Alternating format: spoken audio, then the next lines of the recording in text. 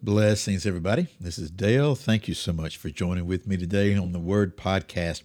We are continuing through Matthew. We're in chapter 4. Yeah, I didn't know we were going to loiter around here quite this long, but folks, this is so beneficial for us. So let's go back to that 23rd verse, which we've been in the last couple of episodes. We'll start there and perhaps we'll press into the 24th verse.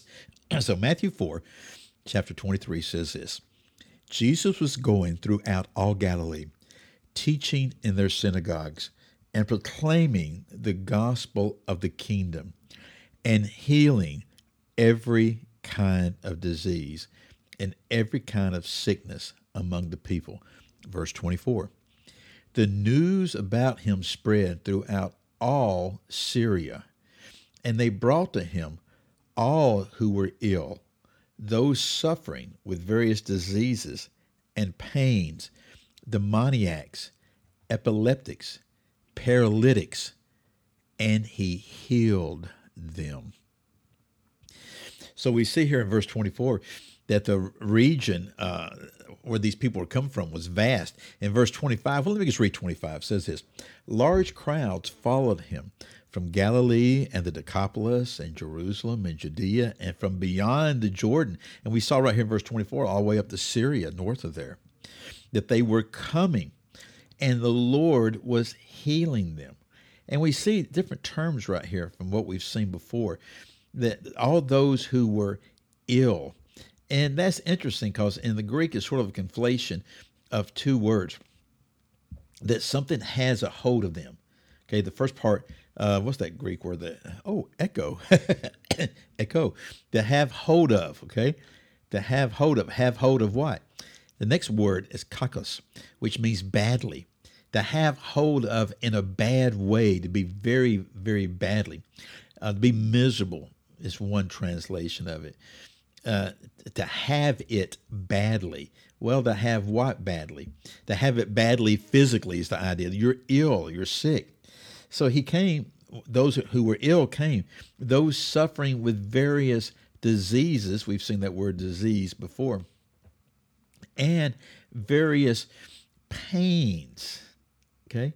And that word for pains literally is the word that's used for torture. It means to be tortured with something. You're pained with something. It's actually talking of a touchstone, a black stone type of thing, Zodiates says. And it's used to test the purity of gold, silver, and other metals. Well, isn't that interesting? Okay. Let me see what Zodiates says right here. Metaphorically meaning an instrument of torture by which one is forced to divulge the truth. It's pain from a disease right here, but it's the same word that's used to test the purity of gold, silver, and other metals. I think that might give us some help right here and some things, that sometimes these pains are the very things that test the purity of some stuff. We may have to chase that around later. So those suffering from various diseases, Jesus healed them. Those suffering from pains, Jesus healed them. Demoniacs, Jesus healed them.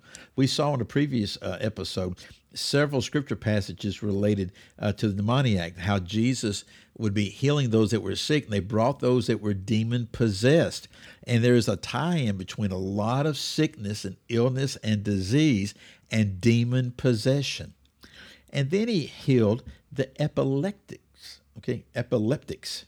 That word literally means moonstruck. You go, moonstruck? What is that? Well, it's actually the idea where we get the word lunatic. Okay, to be moonstruck or to be a lunatic. Well, why a lunatic? Well, in the Greek, that the usage of this right here is literally the idea they believe that someone subject to this type of attack, it was more aggravated during lunar periods, okay, during a full moon or during a new moon, whatever it may be.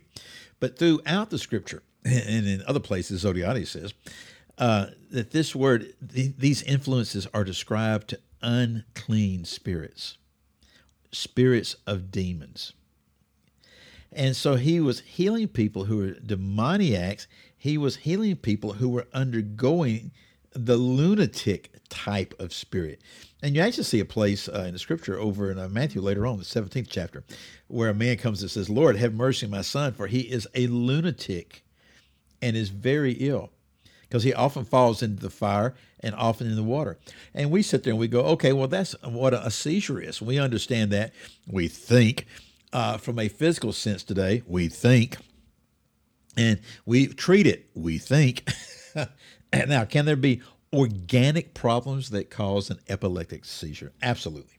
Absolutely. No, there can be.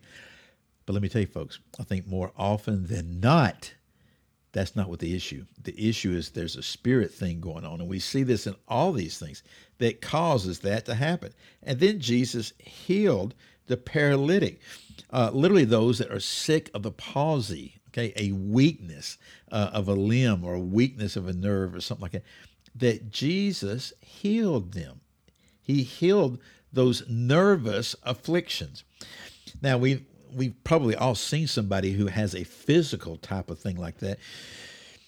But how often have we heard somebody say, my nerves are just giving me fits today, my nerves.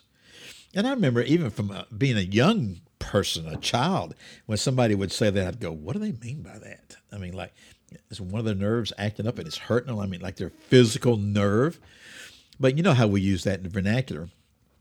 You know, I've got a brother who's a doctor. And I remember he said one time that many of his patients that are not really physically sick, that they're undergoing this type of thing, and they'll come in and they'll say, I just need something for my nerves. I need something for my nerves. Well, you don't want to chase around something for your nerves.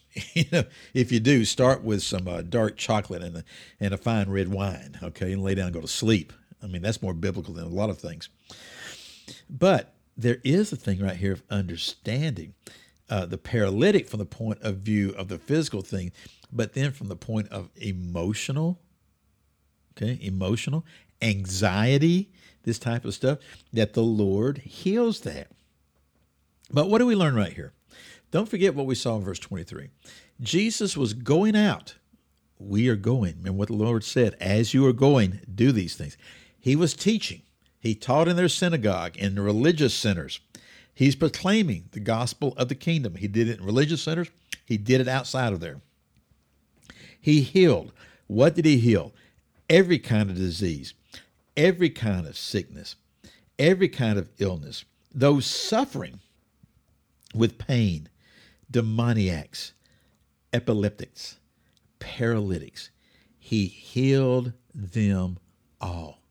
Now, I know. People, they go, well, that was Jesus. He should be able to do that. He's God. Yes. I understand. But folks, we too readily reject the possibility that the Lord would want to do likewise in and through his body. And I'm just encouraging us to consider what the Word says, because the Lord told us, the things that I do, you'll be able to do, and even greater things. The Lord so desires to manifest his power and his Spirit through his body. But for the most part, for the majority part, the vast majority part, we quench the Spirit with unbelief. Remember, Jesus faced that when he went to his hometown, where it said that he healed only a few people because of their lack of belief. I'm still intrigued by that phrase. Okay. Folks, let us move in full faith. Let us move in full belief and allow the Lord to do what he wants to do in and through us, to his praise, his honor, and his glory. Well, again, I'm Dale. Thank you so much for your time, and I'll see you in the next episode. Goodbye.